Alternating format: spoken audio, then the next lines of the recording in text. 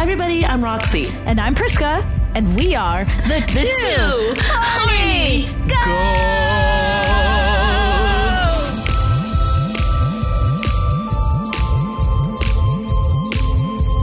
We're just two horny goats climbing the mountain of life, eating Asian American stereotypes for breakfast.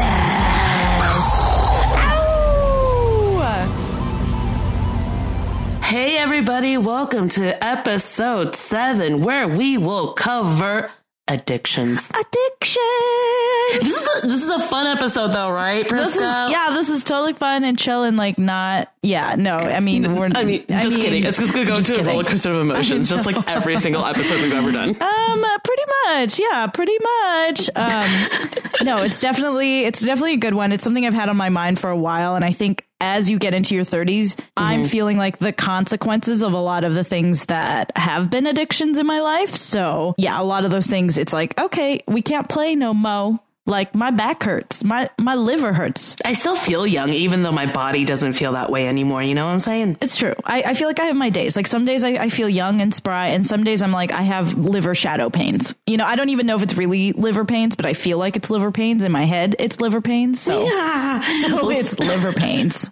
Before we go into our own personal experiences regarding this topic, the world is on fire right now, right? The world is on fire. You know, right now it's the middle of September, and out our windows is just, it's orange. It's just an orange hazy glow in LA and in all over the West Coast, I would assume. I actually just had some friends living up in Southern Oregon, where my husband and I spent a good part of last year. And they have 20 staff members from Oregon Shakespeare Festival who have lost their homes. Oh, my God. 20 people who have worked in live theater, who have been laid off from their jobs. And now they, in the middle of a pandemic, they're fucking homeless, Rox.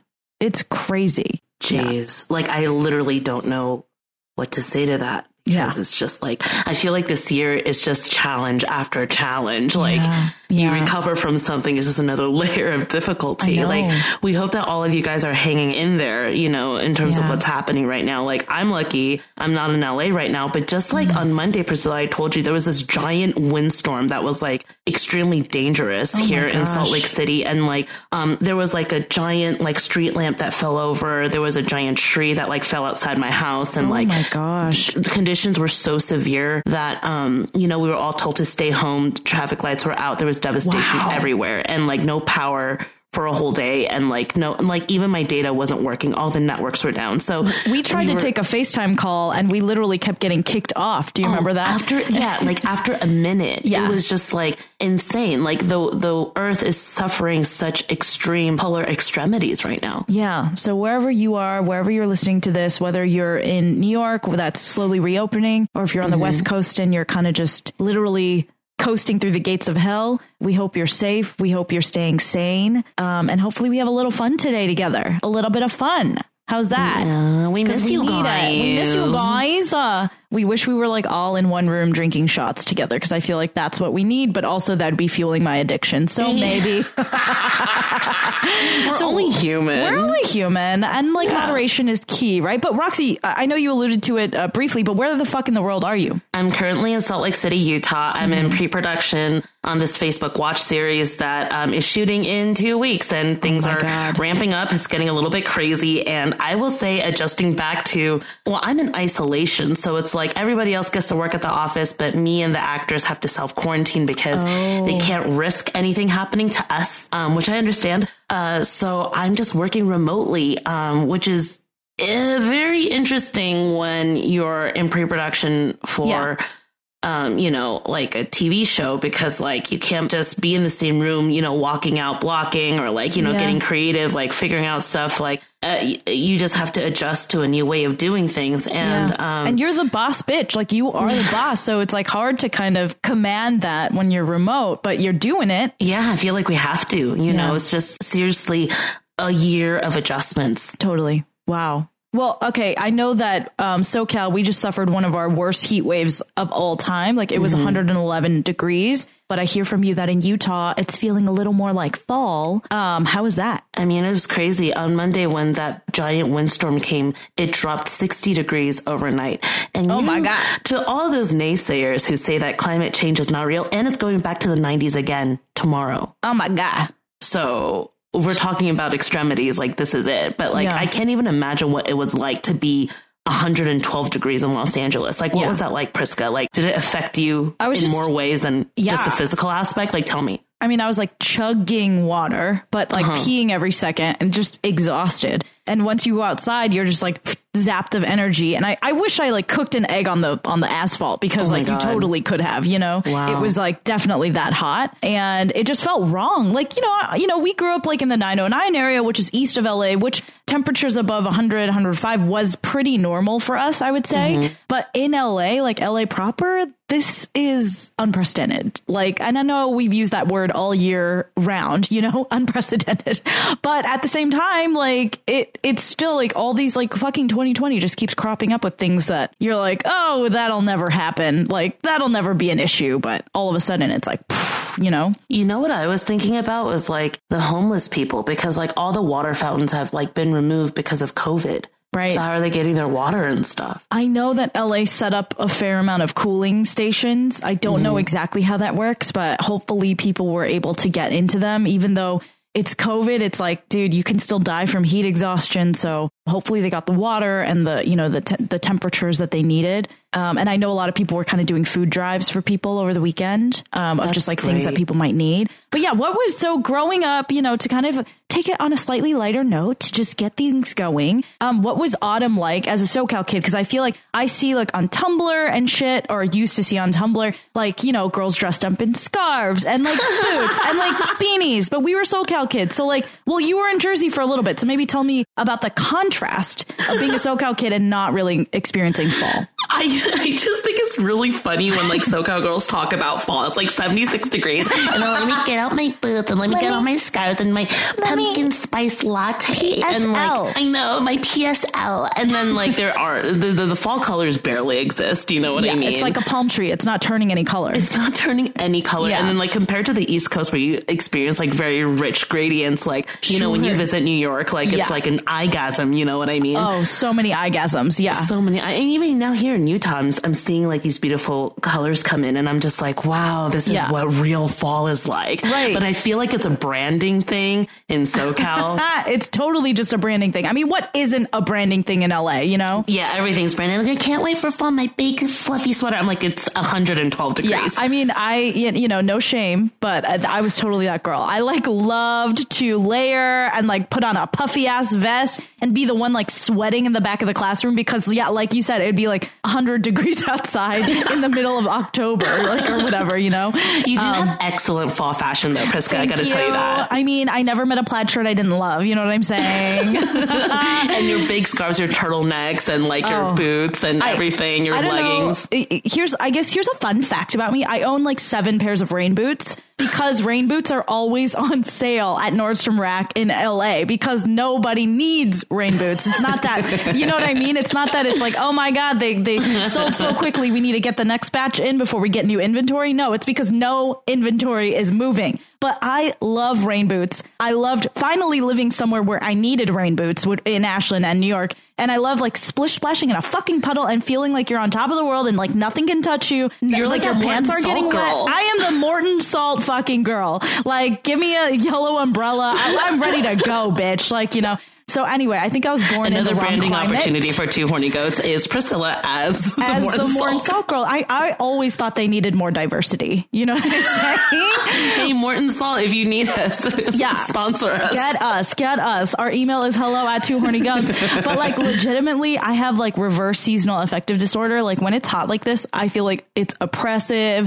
I get depressed. I get like really like lethargic. I'm just like I'm like, I don't know, silly putty that's just like kind of melts off the couch. That's me in the summertime. But in the winter, once it's like below 60, 50 degrees, I'm like, woo, like, here's my weather, peeps. Like, I'm ready to go, you know? Well, also you're a Capricorn and we were born in the winter time. So this is naturally our element. It's our element. It's just where we belong, you know? Exactly. Like, it's why I love Christmas, but you know, anyway. So growing up, I had a lot. I thought I spoke really good English. Did you feel like you spoke good English, especially once you kind of... Yeah, because I wanted to excel at everything. I wanted to be the best at everything. I wanted to be the best English learner ever. But the awkward thing about growing up with parents that are also immigrants is you could be making mistakes as a household that you don't realize until you're a lot older. Oh, true. So, me and my sisters, the three of us, like we're born in the U.S. My parents, were immigrants. And so we all kind of spoke this weird Chinglish combination. But there are certain words that I was like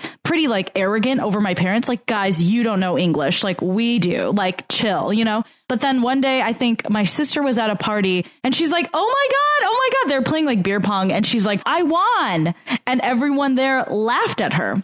And she told me the story and I was like, I don't understand. Like, what's wrong with won? And she was like, well, everyone was laughing at me. They're like, do you say won because of wonton? And she was like, I don't understand. Like, we've been saying won our whole life. But we looked it up and we had to like look it up on like YouTube and it's won. That's how you pronounce like I won. Wait a second. I honestly thought that was justified. Like, I would say I won. I would say that. I would say that. Is this okay? Readers, dear listeners, please let us know if you've run into this conundrum before. I won. Like the fucking people are just way too anal about shit. I know what she's saying. That's good enough. You know what I'm saying? Right. And then like words like often, like you're supposed to say often, but a lot of people say often. But then you read up on it and it's like linguistically, it kind of doesn't matter. So you can say it exactly or is it exactly? I don't know that one exactly. I get triggered for some reason when people say exactly with the T in it. Oh, it's like too much. Exactly. And I'm like, exactly. I feel like I'm a cheater. I think that's our SoCal thing. You know what I mean? Because we kind of we kind of drop our voices and like it's a little more flat at the bottom. And it's like, yeah, dude. You know what I mean? Totally. Exactly. I guess it's just my lazy way of like trying to shortcut my enunciation. Whatever. Enunciation. What was a word you didn't realize you were pronouncing wrong? I always said European, but apparently... No. I called myself European, and people are like, no, it's European. And I'm like, you are European? You are European? I was like, how? European. That does not sound good. It's like, European over there. You know what I mean? I'm like, oh, European just sounds more exotic. You know what I mean? To be fair, it does sound very sophisticated. Thank you. I'm European. Shut up. Shut up. I'm European. Sometimes I feel like if I just give myself an interesting accent, it'll just give me an out for everything that I'm saying wrong. I always say that's the way to go. You know what I mean? Just pretend you don't speak English or pretend you have a weird accent. That's like the two ways. I gotta tell you this one thing. What? Okay, so one time I was watching this YouTube video and the word insatiable. Uh-huh. This girl was pronouncing it insatiable. Maybe you're insatiable. And I'm like, what the fuck is insatiable? And then oh my God, she's trying to say insatiable. That's such like a Michael Scott move, like from The Office. You know what I mean? He's totally. Like, maybe next time you will estimate me. With utter confidence. Oh, see, that's the thing. Was she Asian? No. Okay. I'm not going to say anything more about that. Okay. But, it's like... No, but you know what? To be fair, like, that's another thing that I noticed is like a lot of, because I like to read. I read. But like there's certain words that I've read a lot and I know the meaning of because they've been on like vocab tests or I've looked it up or whatever. Oh, for sure. But I don't actually know how to say it. Like a couple of these words now I know, but these took a while. It was like rapport. Like when I would read it, I'd be like rapport. Or foliage. Like I was like foliage. And then I'm probably still saying this wrong, but mauve. Mauve? I hate this. Mauve? I don't know how to say either. Mauve? Oh, it's mauve. It's totally mauve. See, I still don't get it. And then respite. Respite? I know, but it's respite. Oh, I didn't know that. How about this word? I always pronounced aberrant. Aberrant? Abhorrent or aberrant? I aber that. Abhor. English is hard.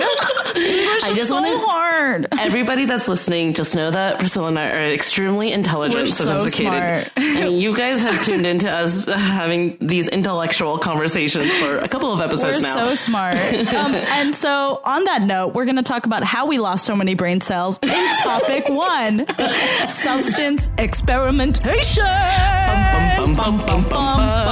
Insert like rave music. Priska, well, you know, you grew up in a very conservative, controlling sort of background with really high expectations. And you were sort of like a goody two-shoes until college, too. Yeah. Yes. Weren't you? Yes, I was also a goody two-shoes until my parents left. And then I went wild. It's like Priska and Roxy gone wild. Wait, so you never drank in high school or anything? No, I was the good kid. I was fucking boring, dude. Oh my gosh. Okay, let's talk about you. Let's talk about you. No, let's talk about you. Let's talk about you. You're your arc is more interesting. You go first. Okay, I'm so boring. No, I'm not. No, okay, so my parents can never listen to this because otherwise they'll kill me. But when I was younger, you know, the only sip of wine I ever had was during communion, and my sisters and I would joke around, and like our church would use dumpling skins toasted in like an oven as the bread during communion because it was technically unleavened like dough. So my grandmother was like in charge of like pressing a bunch of like dumpling skins together and then putting it into the toaster oven and then breaking that out for breaking of bread, which is, you know, you take the bread, you take the wine. It's like Jesus's body, Jesus's blood. But then our church would actually use Manischewitz wine. And my mom always says that there was this one day a homeless man came in and he sat at the front of the church and he was like the first person to be given the wine and he chugged the entire glass himself. So she's like, after that, you have to be baptized to anyway. That was my first taste of wine. And I do remember one time I was at church late because we were at church all the time. I was at church late and I was pretty much like alone with my sisters and I ran into the church kitchen and I poured myself like a pint glass worth of Manischewitz. And I don't actually remember how much I drank, but I chugged a good amount of it and took my piano lesson and then took a nap. Like, wait, what? That was it? You that just was it. Fell asleep? I'm telling you, I wish I was like more destructive or I had like a dark, mysterious side. I don't. I chugged the Manischewitz. I felt a little bit like lightheaded. Did my piano lesson and then took a nap. And you know, no way. Yeah. You excelled in your piano lesson. Were you completely functional? I felt like I was Stevie Wonder, you know, no, but I think that's what, and I realize now that I'm saying this, my first like drinking experience very much so mirrors my current drinking experience, which is I am like the most responsible drunk person. Like every time I wake up, I'm like, oh my God, where are my keys? They're always on the hook. Where are my clothes? They're always folded and put away. Like I'm the same way too. I'm the same way. I'm like my phone, my keys, always charged. My wallet. Where are they? Yeah. And you're always like looking after everybody, right? It's such a Capricorn thing. Oh, such a Capricorn thing. Anyway, so, but other than that, I never drank. I like never drank. That was my one experiment. I wasn't feeling it.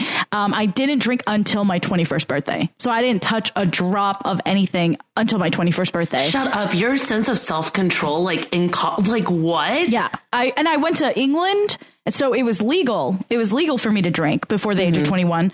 But I just remember thinking, I was like, I'm not ready for it yet. Yeah, I just didn't feel ready. I don't know if it was mature or douchey or whatever it was, or just fear-based, you know, but I was like, I would just drink Coke on tap and everyone was super nice to me about it. And I have no regrets. But I do sometimes wonder what like being part of like Cambridge drinking culture was. Oh my God, when I did the Cambridge program, I just went all in. Oh my God. Wait, okay, so what was it? So many people drank every night. So many crooked teeth. Am I right? Like, I don't even remember most of them. My friends and I used to joke like all the attractive British people are on film and TV because when you go there, you're like, where are all the attractive people? And you know, it doesn't matter because their accent just makes up for all of it. Their accent can make up for a lot. Yeah. But not everything. But I know. But then also we were in Cambridge, so there's a lot of like Oxford people. There's a lot of like really smart people, lots of like students. And you just start talking to them. I'm just like, well, I just got a lady puddle and it just doesn't matter. Your crooked teeth, I don't care. I like, you eat weird stuff like mashed peas and roasted apples, but you know, I'm here for it. I'm here for it. So much marjoram. I'm like, really? Marjoram on this too? Like so much marjoram. But like, yeah, I mean, I wish guys in America wore more cardigans because that shit is hot. It is hot. Yeah. So what was it like for you? So you got to college and you were like, woohoo!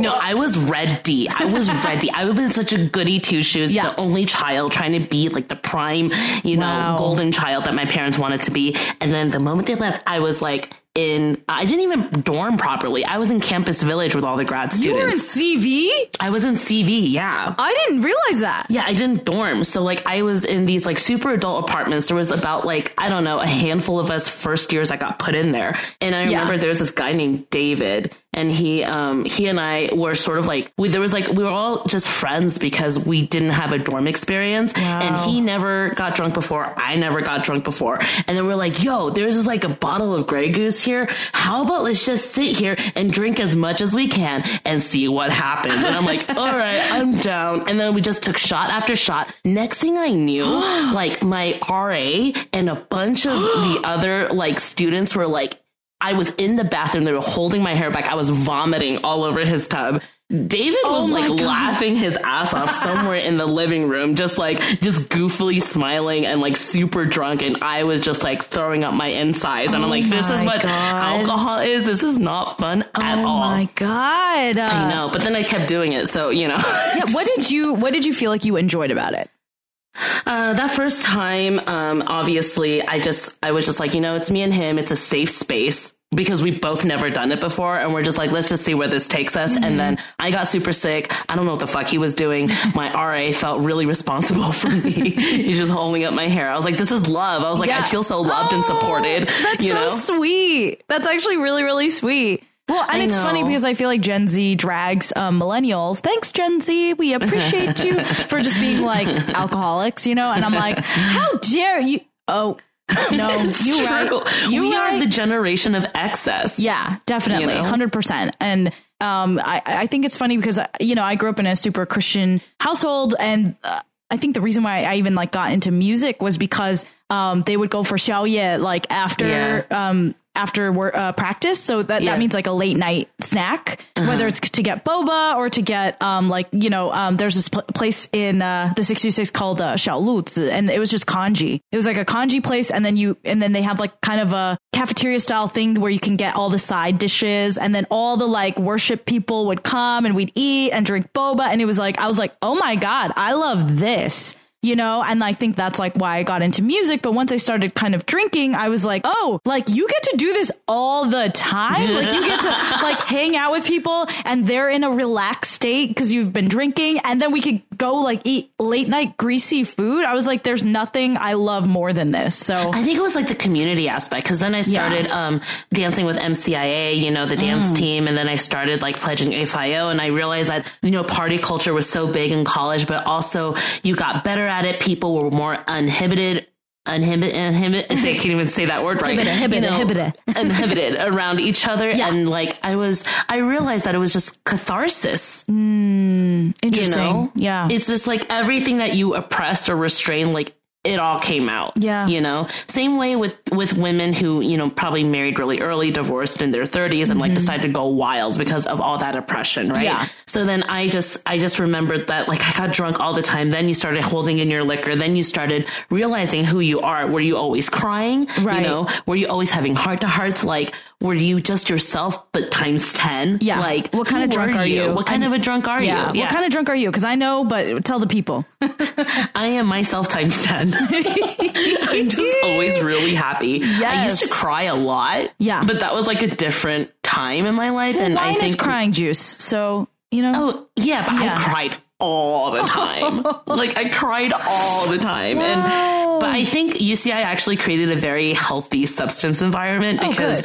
you know, SPOP and everything, like everybody was very much about like taking care of each other and like seeing each other and like trying to foster a nurturing environment while allowing you to be yourself. So I was really I really like, you know, UC Irvine's vibe about that stuff because at least you get to experiment and discover other aspects of yourself. I do remember people telling me pretty often because I was like a very churchy girl. Like I was like a worship leader and like led a small group, but I had a lot of friends from a lot of places and they would always tell me like, it's just different. Like once you party with someone, you're close to them in a way like you can't be like when you don't party with them. And I was like, ugh, like I didn't understand what that meant. I don't think that's 100% true because I think being sober is like totally a fine way to make connections. For sure. But there's something about that bonding experience that is kind of like, you can't recreate that. It's beautiful. It's kind of beautiful. Yeah. You go to Vegas and all that stuff. Oh, did you go to Vegas? Yeah. The second I turned 21, I feel like I went to Vegas like 7 times that first year.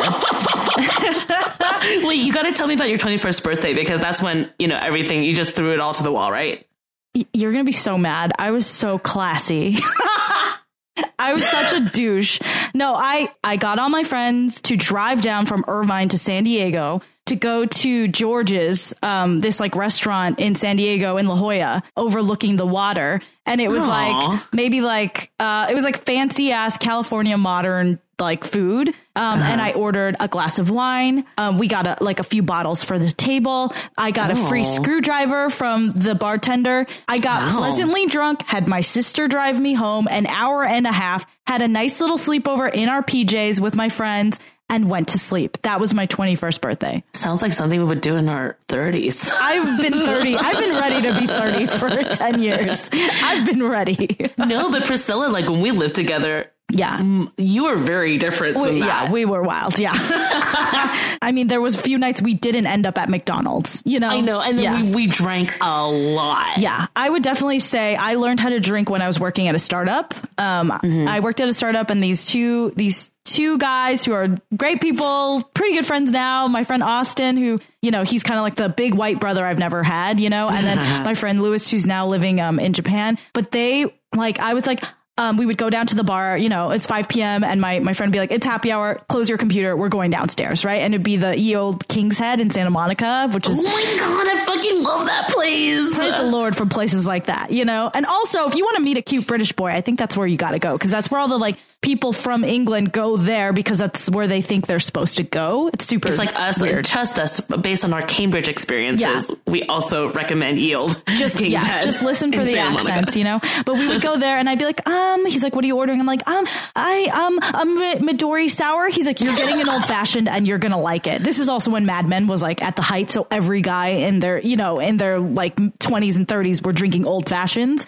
And I started drinking old fashions, and then it was like a whiskey soda, and then it was just whiskey, and then it was scotch, and now I'm like, if it has a drop of anything else in it, I'm like, excuse me, I would like to grow the chest hair. Like, please don't inhibit me from growing my chest hair. Glenfiddich. Glenfiddich, yeah, let's go. Balvenie. We should add all the good stuff, girl. Look at your taste; it's definitely elevated, girl. And then when I ran a music program at Hotel Indigo for about a year in 2018, and we would get 2 free drinks, and it didn't matter what shelf it was off of. And so I would be like, Highland Park, Hibiki, like, give me that Balvenie. Oh, 12-year? No, let's go to 14-year, bitch. Oh my God, you really know how to treat yourself, girl. I don't mess around. I know. It's like if you ever want to take out Priska, you take her to the best uni place, and you also take her to Jackalope, which is like that secret whiskey bar my behind chair 7th is Grand. Soaked right now, Roxy. My chair is soaked. But did things ever kind of get weird with substance use for you? In terms of like drinking too much, ending up somewhere, or smoking too much and feeling unaware? I have this thing in my head. I feel like I never let myself fully lose control. Which is like, I think anytime I did go over, it's alcohol, but I'm usually with my friends. Yeah. And like, if it's drug use, like ecstasy or like weed, like that was always in a safer space. Like I remember when I first started smoking weed, I really didn't like it that much. And it's still something that I don't really do. It's not your fave. In my present day life. Yeah. I only use it if I need to go to sleep. Just take some indica or whatever. But I remembered I was in Campus Village, and I made friends with a 3rd-year named Chris. And he's like a total pothead. Wow. And, but I really, really, really, had a good time with him. He's a good friend of mine. And he's just like, yo, you never got high? I'm like, I don't think so, dude. And he's like, you're going to come to my place. And he's like, we're going to smoke you out and we're going to get you high. Hey. And then I remembered I just kept, taking hit after hit. And then pretty soon he like scratched my arm and he was just like, do you feel that? And I'm like, yeah. And he's like, do you feel that I'm scratching your arm over and over again, that I'm not touching you? And I was like, oh, you are. He's like, dude, you're fucking high. And I was like, oh my God, I'm so high.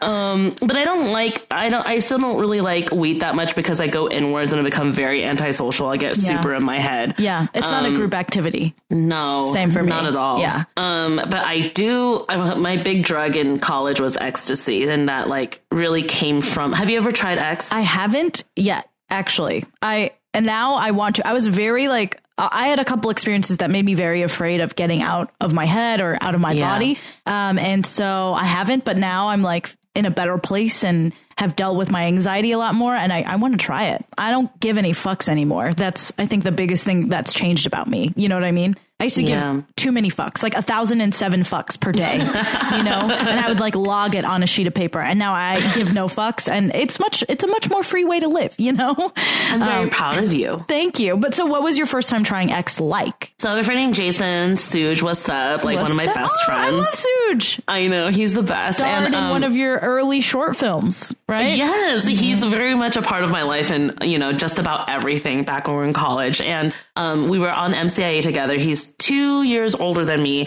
And I remembered there was a rave culture, at UCI. And then I just never entered that before. And then he's like, I'm going to do a house roll. He's like, you're going to come through. A lot of our friends are going to be there and we're going to take your ecstasy virginity. And I was like, I don't want to. And he goes, no, you're going. And, he was like in a frat at the time. He was very like frat bro-y, and he's just like left me no choice. And I said, okay, I guess I'll go. And he's like, relax, you're going to have a good time. Wow. And then I remembered we went to his house and there were a couple of our friends there from the dance team. And then everybody got a pill and then we just went cheers and bye, everybody, have a great night. And then like I took it, and then, your mind's battling everything because it's just like, you don't know what it's going to be like. So it's resisting.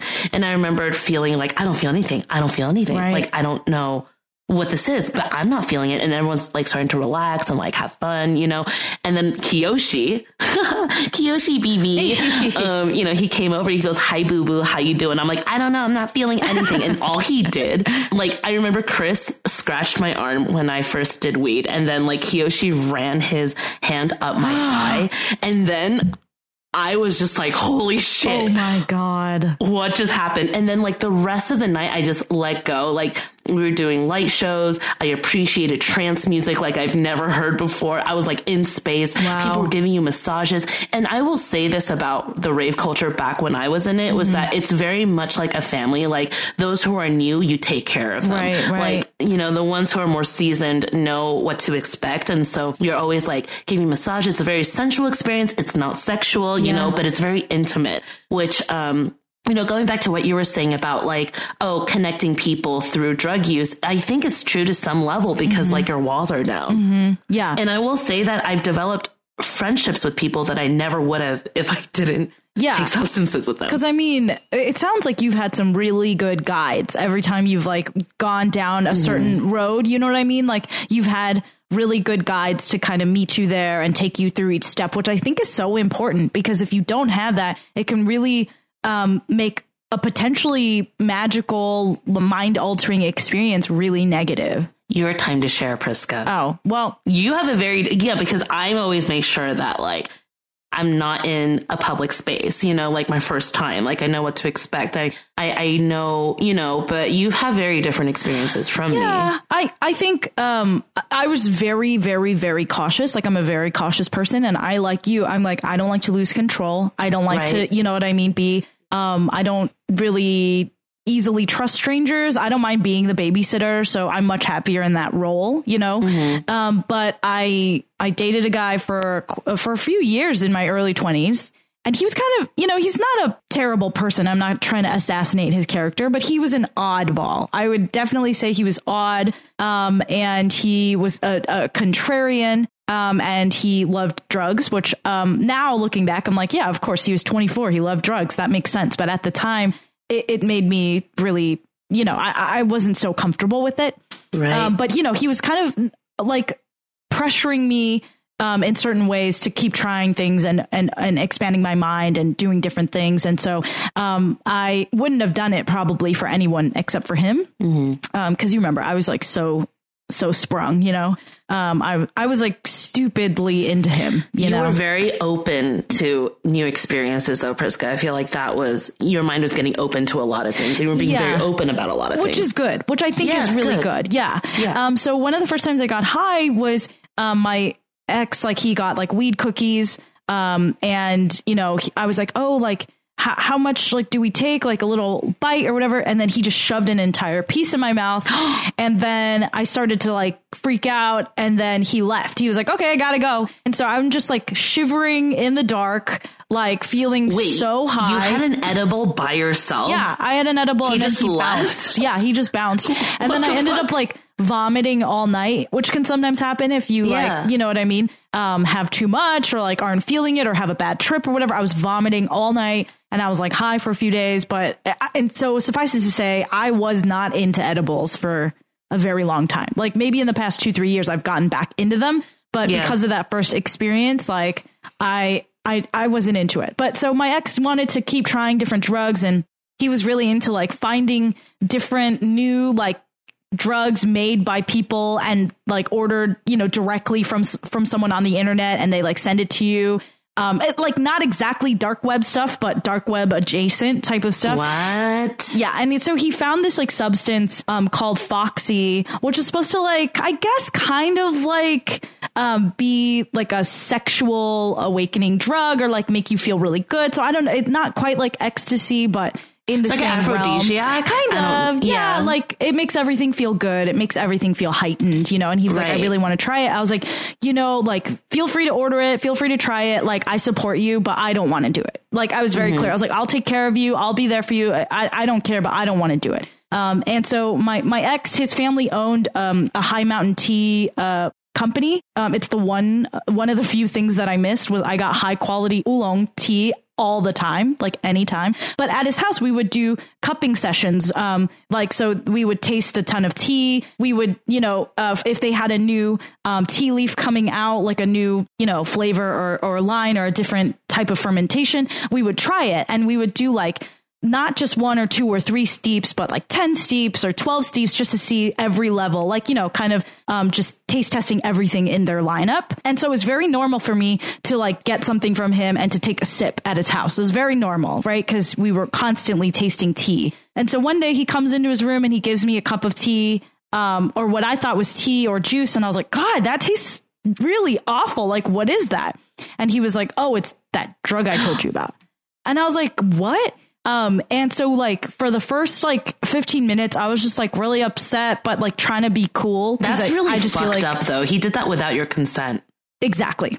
And I don't think I realized how awful or how bad it was until more recently. Cause at the time I was like, just be cool, just be cool, just be a cool chick. Yeah, you know what I mean? Way. And then I spent the next hour trying to throw everything up, but it was already like too late, you know? And I like was caught in this loop, where I would come to and be like, I need to throw up. And then I would throw up and nothing would come out of my stomach. And then I would realize, oh my God, I've already thrown up. And then I would loop and be like, I need to throw up. And then I would start to throw up and nothing would come out. And I'd be like, oh my God, I've already thrown up. Yeah. So I guess what happened was he accidentally triple dosed me. And then we looked it up and like, this drug, like at a certain capacity, will end up being like acid or like LSD to have that kind of effect. So all of a sudden, like my entire world started wobbling and I started to see between the seconds, and like on the wall, like on the ceiling, you know, where the popcorn stuff, popcorn ceiling. Yeah.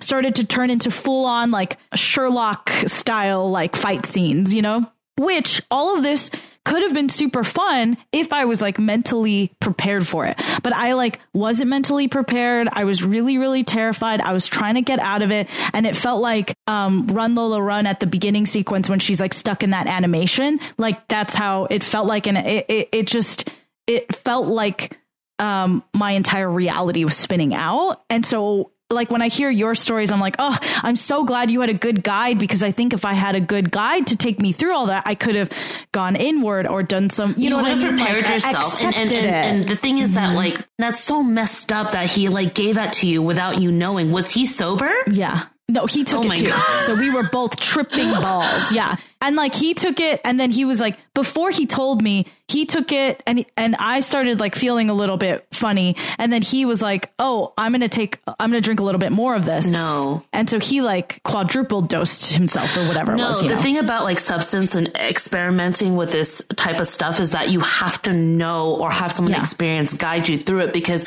if not, it could take a very terrible turn. Yeah. And your health and your safety is compromised. Totally. And this was like a few days before Christmas, not to go too far into it, but you know, my ex, he had like moved to New York and he was back for the holidays. And so we were supposed to go see my family. My grandmother had just passed away. So I was already in the midst of like an existential crisis. And I remember calling out to whatever God or the otherness or something to stop it.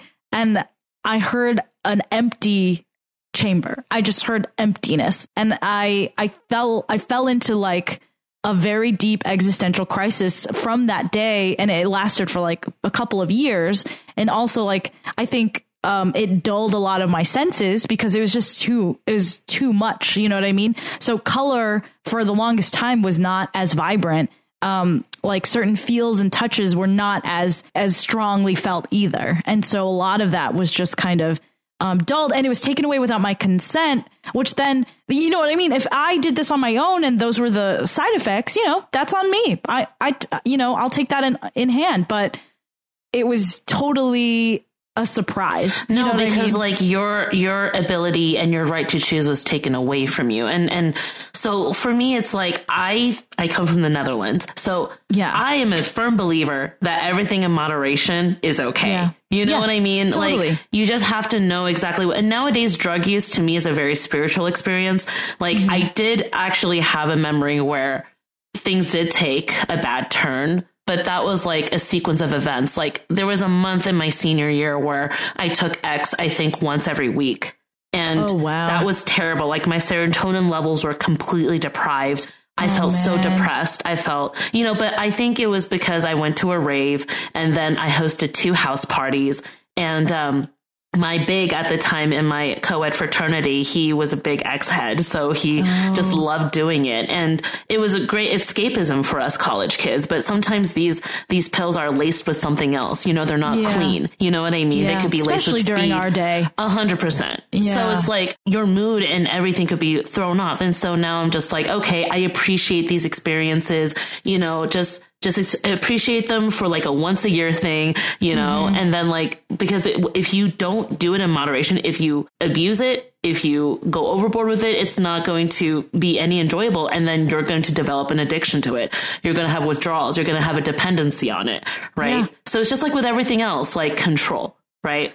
Yeah, definitely. And having good guides, very important. For sure. Being in the right environment, because my husband has had a friend who sadly, like they were on the beach somewhere and the tide came in and they passed away. Oh my God. So you got to be careful. You got to be aware, you know, you got to be very aware of your surroundings. You have to trust the people you're with. And then honestly, sometimes like, you know, I was watching the show, I May Destroy You, which really should be my unsolicited pick this week. But if you're not watching it, please like get on HBO or HBO Max and check it out, because it talks about a girl who basically gets drugged and then goes through like a journey of finding out who drugged her, and you know, deals with all of the shame and the pain and the flashbacks and the repression that you go through when something happens that's outside of your control. You know. But anyhow, on that note, I think this is a good point to stop before we hit topic 2, which is addiction. So we'll be right back after a short break, guys. Hi, Goatees. We love hanging out with you, and it's what we look forward to every single week. If you're liking what you're hearing, please subscribe and give us a 5-star rating on Apple Podcasts. It will help us a lot so we can continue to hang out every single week and make content for you. Thank you so much, and remember, stay horny. Welcome back, everybody. We are back with topic 2 of our discussion today, where we will be talking about addiction. Priscilla, do you consider yourself somebody that has an addictive personality? You know, I was thinking about this a lot because, you know, you had asked me that and I was like, no, I don't. But I do sometimes wonder, I feel like I do have an addictive personality, but it was kind of stamped out by the way I was brought up. You know, I wasn't allowed to indulge myself. And so I'm very good at, like, you can put like a boba ice cream next to me. And if I'm not supposed to, in quotes, eat it, I will let it sit there and melt and I will like throw it away. I won't eat it. Dang, you know, but it doesn't mean I don't want to. Yeah, but because I was controlled for so long. Right. So, but I think I do have a certain type of addictive personality. Like if I'm obsessed with something, I'm completely obsessed with it. But the way that I've been kind of fucked up is the more I love something, the less I allow myself to do it. So I love Peaky Blinders, and every day, I mean, I don't know if you guys knew this about me. Major themes of the Two Horny Goats is Peaky Blinders. I love Peaky Blinders, and I love Lord of the Rings. Those are like my two like obsessions, you know. But Abe was like, "Oh, we should just like rewatch Peaky Blinders," and I was like, "Totally." But I just haven't allowed myself all of quarantine, even though there's been plenty of time, because like I feel like if I love something too much, I ought not to. Like, I don't know. It's a weird thing that happens. I know. You resist and I think, yeah. And I think the only area in which I don't do this is with like food and drink. You know what I'm saying? But yeah, how about you? Do you have an addictive personality? I do. Okay. No, actually, no, I don't. Like, I have an addictive personality, not in the way that people think that I do. Like, I don't get addicted to alcohol. I don't get addicted to sugar. I don't get addicted to sex. I don't get addicted to whatever you think addiction is. Okay. My addictions are my thoughts. Interesting. You know, how so? Like, I think overthinking is an addiction for me. Is that weird? No, like, does that make sense? No, because I don't think we call that out enough. Because if you allow yourself to stay in that same loop, that can be just as unhealthy as any other addiction. You know what I mean? Yeah, it's a codependency on needing to know things. Right. Or like a codependency on, you know, people are like, oh, certain people, you know, if you're obsessed about someone or like you're obsessed about something at work or whatever. And I'm like, well, I think I'm obsessed about like this one aspect that I can't control.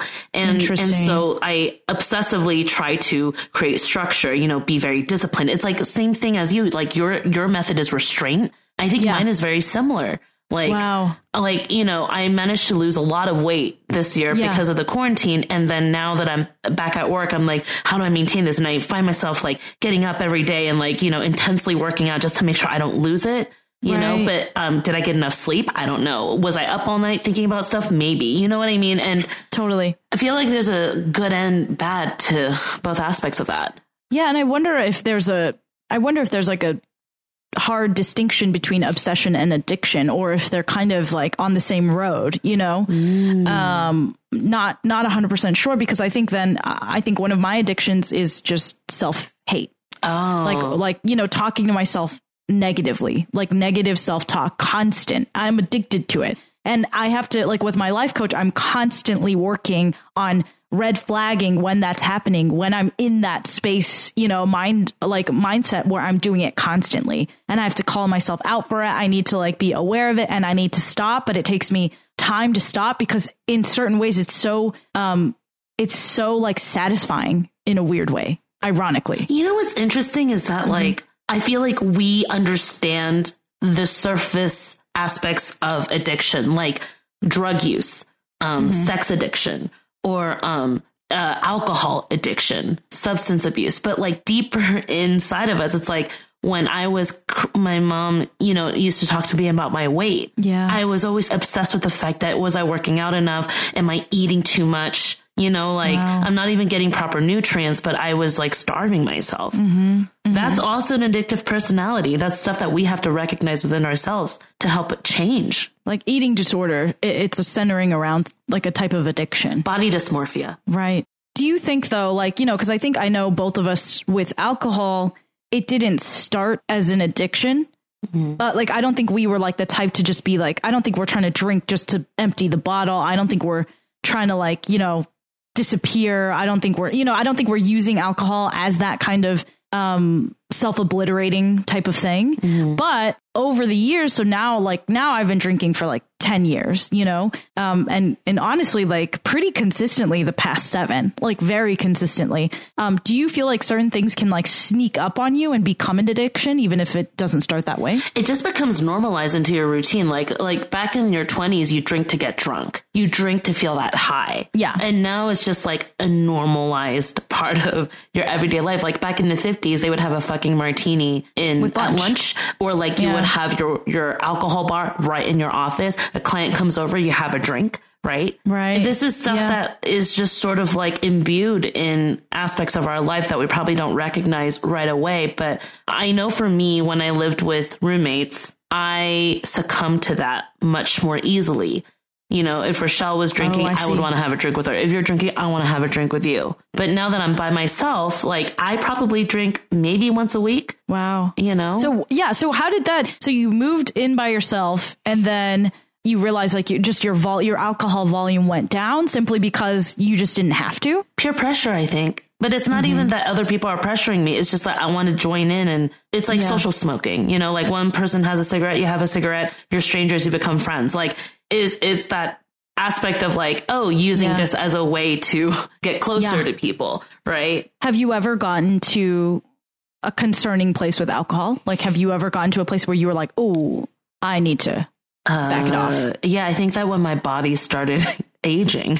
Yeah, really. Okay, so what was that like? What, like, you know, you wake up one morning. First of all, guys, when you turn 26, your hangovers start becoming like deathly terrible. I know. Yeah. It's like, I think back in my 20s or back in college, my body's pretty tenacious. Like no matter how much I drink, I would wake up like ready to go the next day.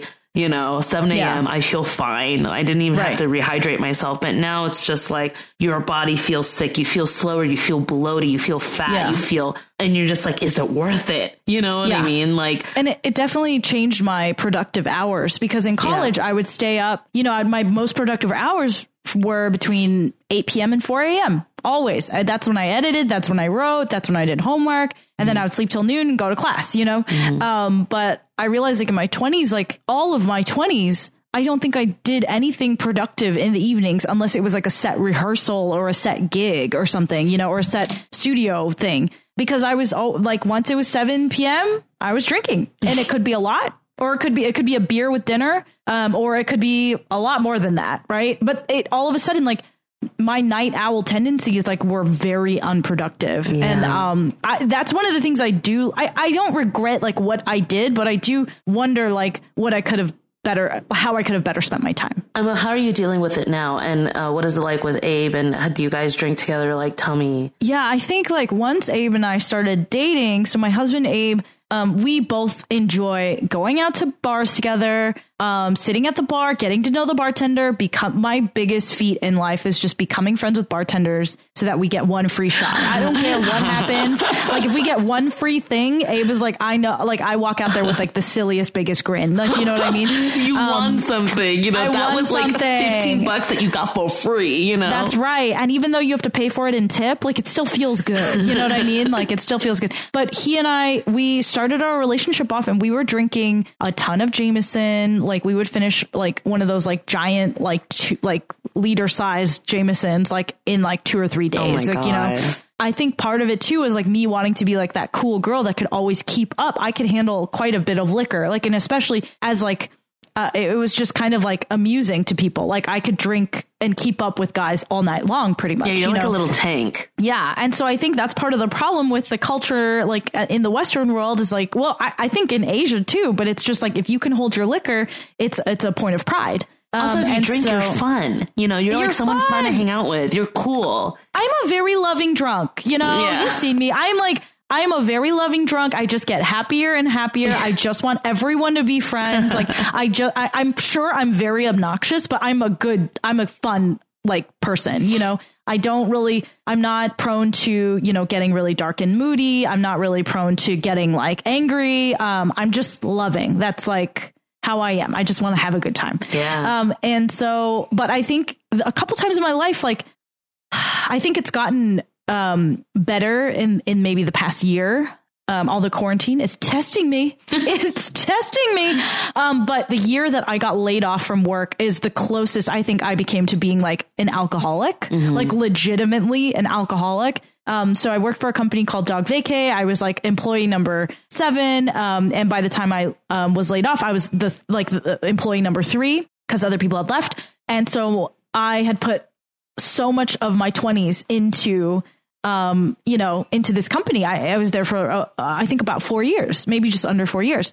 And my friend Nikki and I, we both got laid off on the same day. And immediately we went to a bar and she was like, what bar are we going to go to? It's 10 a.m. Like, where are we going to go? And I'm like, we're going to go to a hotel bar because hotel bars have no judgment and they don't open at 5 like some of these bitch asses, you know? So we camped out at this like hotel bar and we drank like our weight in tequila. And then we came home and my adorable husband, he had bought us like a large pizza and another thing of tequila. So we went off and polished off that thing of tequila. Yes. And like, then after that, she and I would just like call each other. We would meet up to like do our unemployment together and we would just start drinking at all hours of the day. That was like the most piece of shit I ever felt. That was the most I ever like, I would say like lost control and actually like allowed myself to actively depend on alcohol. But it was a little scary. Like my health definitely took a toll. My sleep was not great. I was like sluggish, like all the time.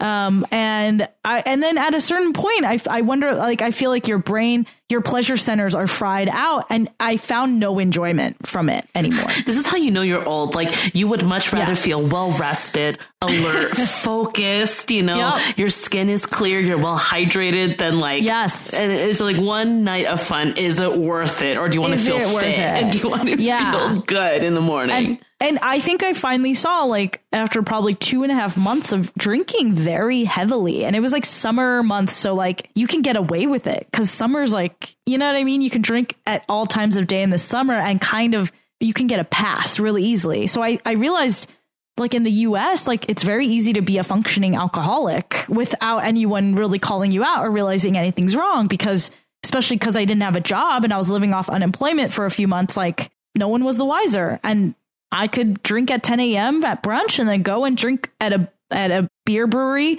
and then have a couple glasses of wine with dinner and then drink with my husband at night. And like no one would know how much I'd been drinking. And also it's like this vicious cycle because it's like hangover, hair of the dog, and then it's like, then you develop a dependency towards it. You can't get out of bed without it. You can't go to sleep without it. And then pretty soon your bills are racking up. I think that was another thing that made me stop was like, this shit's expensive. 好贵哦. I know, it's so expensive. Yeah.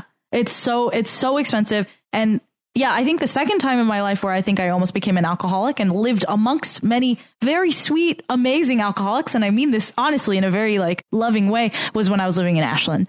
And I think I thought musicians drank and I think musicians drink, but actors, they drink. It's like a fishbowl, which is honestly not calling anybody out, but being in Ashland, being in that environment, being cut off from my community, the one way I felt like I could connect with people and I could continue to amuse myself and entertain myself was by drinking. And by the end of my time in Ashland, like I said, every bartender knew who I was, knew what drink I liked, would pour me double shots. And obviously the bartenders did that for a lot of the actors there. But I was going when the actors were in shows. So I was drinking like double time, I would bring a book to the bar.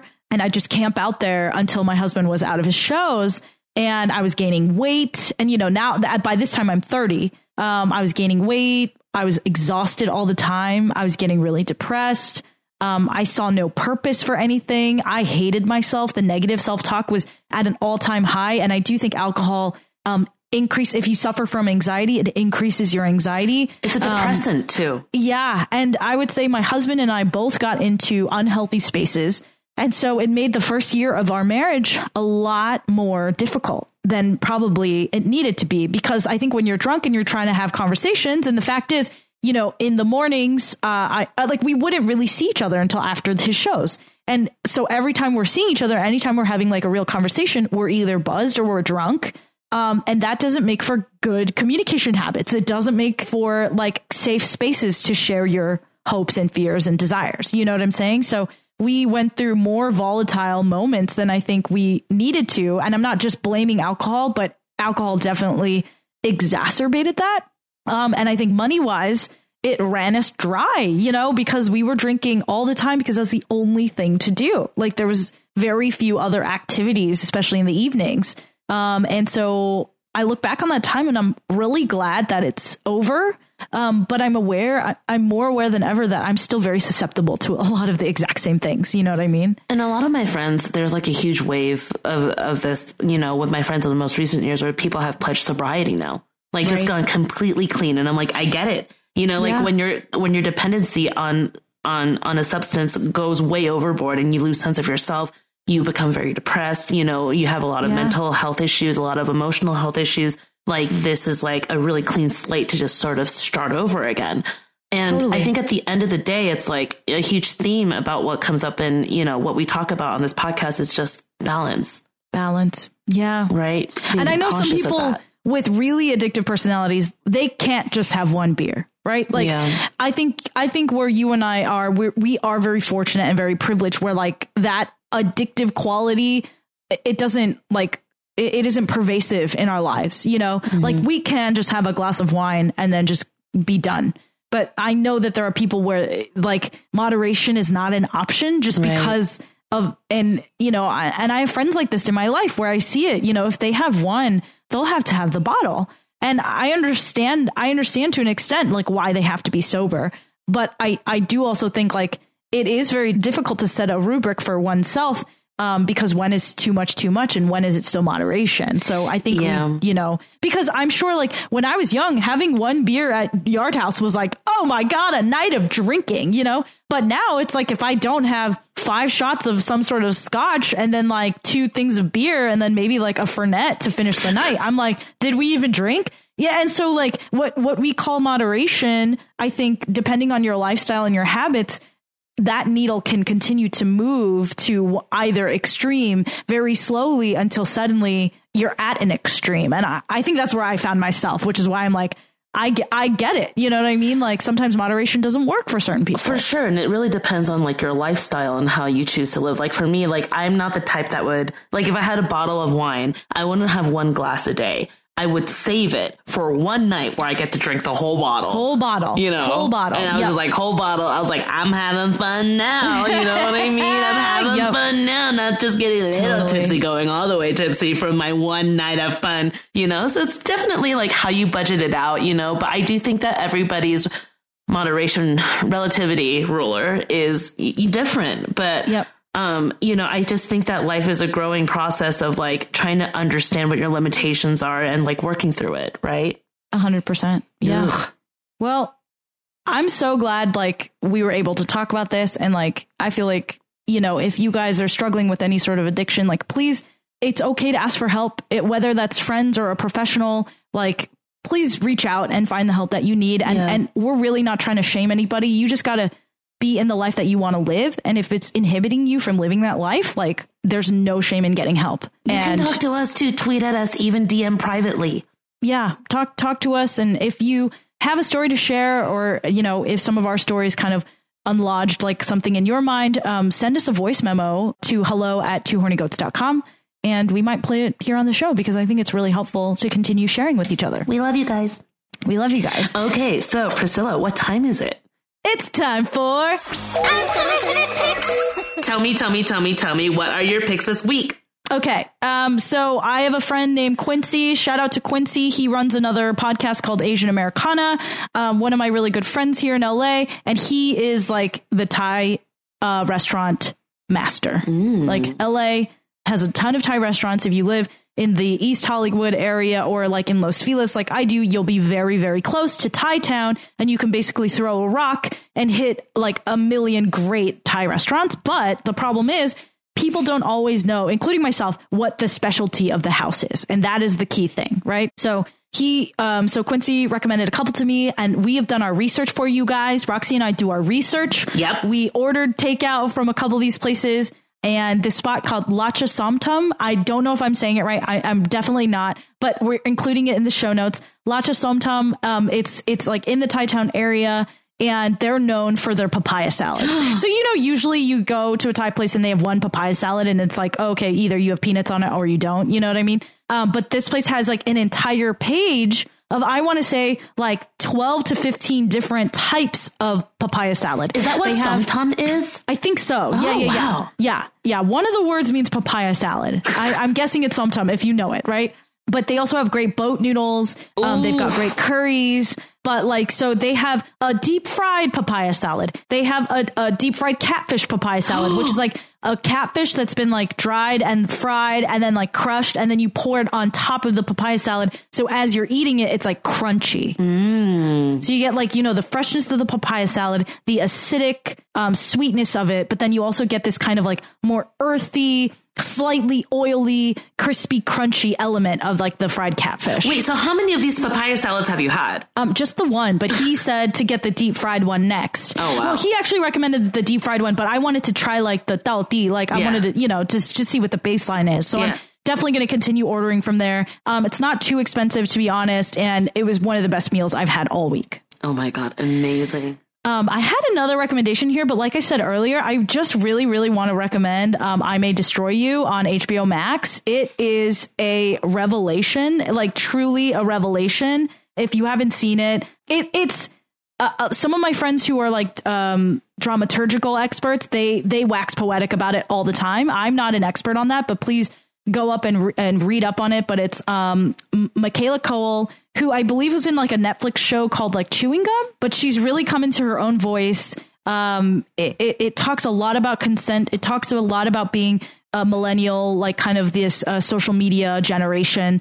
It talks a lot about dealing with trauma, repressing pain to have a good time. A lot of the things that we talked about today are definitely expounded upon in the show. So I highly recommend it. And it's fresh. It's very fresh. Like structurally, it almost like at first when I was watching it, I was like, I don't really understand like the structure of the show. But then I realized, oh, they're actually doing something different. They're actually approaching like even like how they directed the actors. It's a little bit different. It's a little bit fresh because she directed a lot of the episodes herself, you know? So it's like stylistically very powerful, and it happens in London, and who doesn't love London?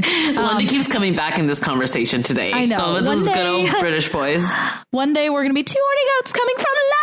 Oh my God, amazing cucumber sandwiches. Yes. Okay, Rox, how about you? What are your unsolicited picks today? All right, y'all. So I'm currently in Salt Lake City, so I'm going to give a couple of joints some shout outs since I'm going to be here for a little bit. I think I'm still here for about like a month and a half. So I was craving major community when I came here because I was just like, where are all my Asian people at? You know, when I see Asian people, I'm like, yo, you're my fams, you know, and they're just like, what, who are you talking? You know, you like, just like do the handshake and they're like, what are you doing? And you're like, no, the handshake. The handshake. I'm like, you know, and granted, I really, really, really do love it here. Like everybody here is so nice, but there is like this one Chinatown Plaza because it's just a plaza. Like that's all they have. Like it's not a town, it's just a plaza. Oh my God. I'll take it. Yeah, they have like a Jojo, you know, they have like a 99 Ranch, and then they do. We have Meat Fresh, which is where I got the douhua. Yeah, and they also having Meat Fresh, which is like you know, it's grass jelly, taro balls, like it's good. But then basically, like I was with my friend Alan, who's my DP, and he's also, you know, half Taiwanese, and I'm currently in quarantine right now. But before my quarantine, I was like craving like some good old Asian food before I get locked away. And then there's this place that's new called Hero Hot Pot, and it's Szechuan style yuanyang guo. So it's like half broth, spicy Szechuan broth, and then half bone broth for the mild. What? And then it's all you can eat. And they have fresh made noodles, and like they have more variety than a lot of the hot pot places in Los Angeles. And they also have suan mei tang, plum tea for you to have with your hot pot. And like Alan was just like, his snot was, I'm sorry, Alan, I'm outing you out on this, but you know, he was suffering so much, but he loved the spicy. And they have brisket and wagyu. Oh my gosh. Yeah. And so they're fancy. It is fancy. They have pork belly, beef belly, like everything that you could want. And we just had like the best time there. And so me like having that food, like for like, God, I am just so crazy. If I have good food, I sleep well and I'm happy. Like, yeah. You know, like it fulfills your pleasure centers in a way that like no drug is necessary. No, absolutely not. Like just, 吃好睡好, you know what I mean? Like just treat your body well. well. And so we had a lot of veggies. We had a good protein, low carbs, and we went to Meat Fresh afterwards. Oh and my gosh. we shared a dessert. And I was just like, this is the life, you know, like, and also it's just like walking distance from my house. And now that I'm in quarantine, I can't go. So it is just torture. So Hero Hot Pot in Salt Lake City, highly recommend. The people there are lovely. And in Salt Lake, you could actually eat inside. So like being weird. able, I know it's weird, but like Alan was saying, you know, he's like, there's ventilation because, you know, hot pot and like all the, you know, and he goes, so I feel better about that. Because like we can't have shabu or hot pot yet at restaurants in LA. So I really missed it. And it's all you can eat. And you can't experience it the same. Either like you're at home with your family and doing that, or at a restaurant. You can't, there's no like in between for that. There's no, you know what I mean? And you know what's crazy, Jessica, was that, you know, the sauce bar? Yeah. They have a sauce bar where you could self-serve. Wait, really? I know. And then they just asked that they have a hand sanitizer bottle there. And they're like, please use it before you use the soft serve and after self-serve and after use. And that like sounds like another world. I know. I was just like, that gave me major anxiety. But you know what? At the end, if I got my satajang, like I will have my sata with my, you know, mala huoguo. Like I will eat that. Like, oh, that sounds so fucking good though. Doesn't it sound amazing? Yeah. It sounds amazing. Okay. And then of course, like being in Utah, you have to go to the national parks. Yeah. I haven't had any time to explore, but Zion's my favorite. It looks like Mars. If you're ever crossing through southern Utah, make sure you visit. There's also Bryce Canyon, Monument Valley, there's Moab, and there's like an even bigger. Anyways, I still have to explore a lot of them. Hopefully. I'm so embarrassed to say that I've been sleeping on like the Utah experiences. Utah's you know what I mean? Beautiful, Priscilla. You must visit. I'm coming right now. I'm going to get in the car. Okay, bye, God. No, seriously, a lot of productions have moved up here, but I am surprised by how many of my friends are all up here. Like, wow. You know, another, you know, there's at least a good amount of my production friends are up here because Salt Lake's constantly shooting. Yeah, what's going on? Is it just because they can... For sure, no one's shooting in Los Angeles. That's what's going on. Oh, I see. So this is like the closest they can kind of go where it's like open enough to actually get some stuff done. Exactly. And, you know, this company I'm shooting with, this is their second show here in like 2 months. So it's like they just did this all COVID safely like previously, and then... You know, so the procedure's all the same, and I'm coming into it, but they're all experienced with it. So I feel much safer, you know? So, okay. How was the Swan Mei Tang? It could be improved. Oh, really? Yeah, I would say. I think as a Taiwanese person, like, we have high standards for that. We have high standards. It has to be real swan. You know what I mean? Yeah. It has to really have that sour plum flavor. And I feel like they were a bit tepid about it for the sake of a Western. You know. I got you. Because it's, it's definitely a taste you have to kind of get used to. For sure. I want it real sour. Right. It's soulful. It's childhood. It's, you know, it's country. I know. It's nostalgia. Totally. 100%. And it's like, I don't know. I feel like Chinese people or, you know, Asian people love being able to enjoy things that don't like. It's like you got to work for it. You got to work to get yourself to a place where you enjoy it. Like Tao Tofu. Like you're kind of proud when you wake up one day and you're like, oh, I like this now, because you're not born loving Tao Tofu per se, you know.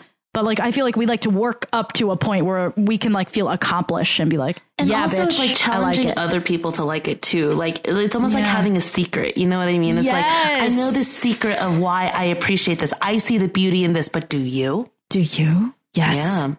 Well, on that note, Roxy, can you pull a card for us? Because I think we need some good. I think we need some good vibes, girl. Come on, universe. Give us some good. Give us some good this year. Ooh, bitches. Oh. Okay. All right. So lay it out. The card that came out for this week is the Nine of Wands, and the Nine of Wands talks about challenges. So, you know, the Nine of Wands in traditional Rider-Waite tarot, it shows a man who has gone through war. And so he's bandaged up, he's exhausted, he's tired. But the thing about this man is that he's not going to give up. So he's still going to keep fighting. So the Nine of Wands, you know, it's the 9 and the 10. The 10 is like the ending of a cycle, right? He's not not there at the 10 yet. He's at the 9. So he's almost there at the end of his challenges. And he knows that he can't give up now. So I feel like this is extremely relevant to like how we're feeling right now with this extreme weather. 2020, we're in the last quarter of the fucking year. You know, we feel like this man who's battered and gone through war, and he's exhausted, but he's still looking towards the future. He understands that the challenges may still be coming, but he's going to persevere. So holy shit. This is a message for everybody who feels like they're going through that 9 of Wands energy. Just know that like we will get through this in some shape or form, you know? So just keep doing it. Stay positive. So we're getting through. We gonna get through. We gonna make it together, goatees. We gonna get through together. We're gonna do it by having a horny week, right? Have a horny week, our lovely goatees. And remember, stay horny. Stay safe out there. This podcast is hosted by Roxy and Priska. Music by Abraham Kim. Artwork by Connie Yen. Please visit us at twohornygoats.com. Have thoughts or questions for us? Email us at hello@twohornygoats.com. Wasting time, believing lies. This week's outro music features our friend Alpha's song Fool's Gold. Fool's Gold is a ballad for the world weary, a reminder not to give in when you start to feel like you don't matter, like everything you do makes no difference. It's a reminder that everyone is unique and, despite feelings of unworthiness, every life matters to someone else. If you're hoping hard or waiting for someone who can tell you what you're worth,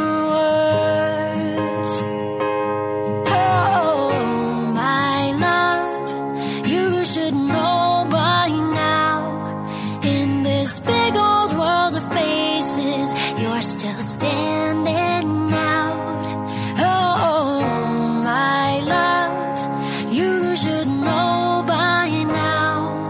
While they're digging for fool's gold, you're the realest thing around.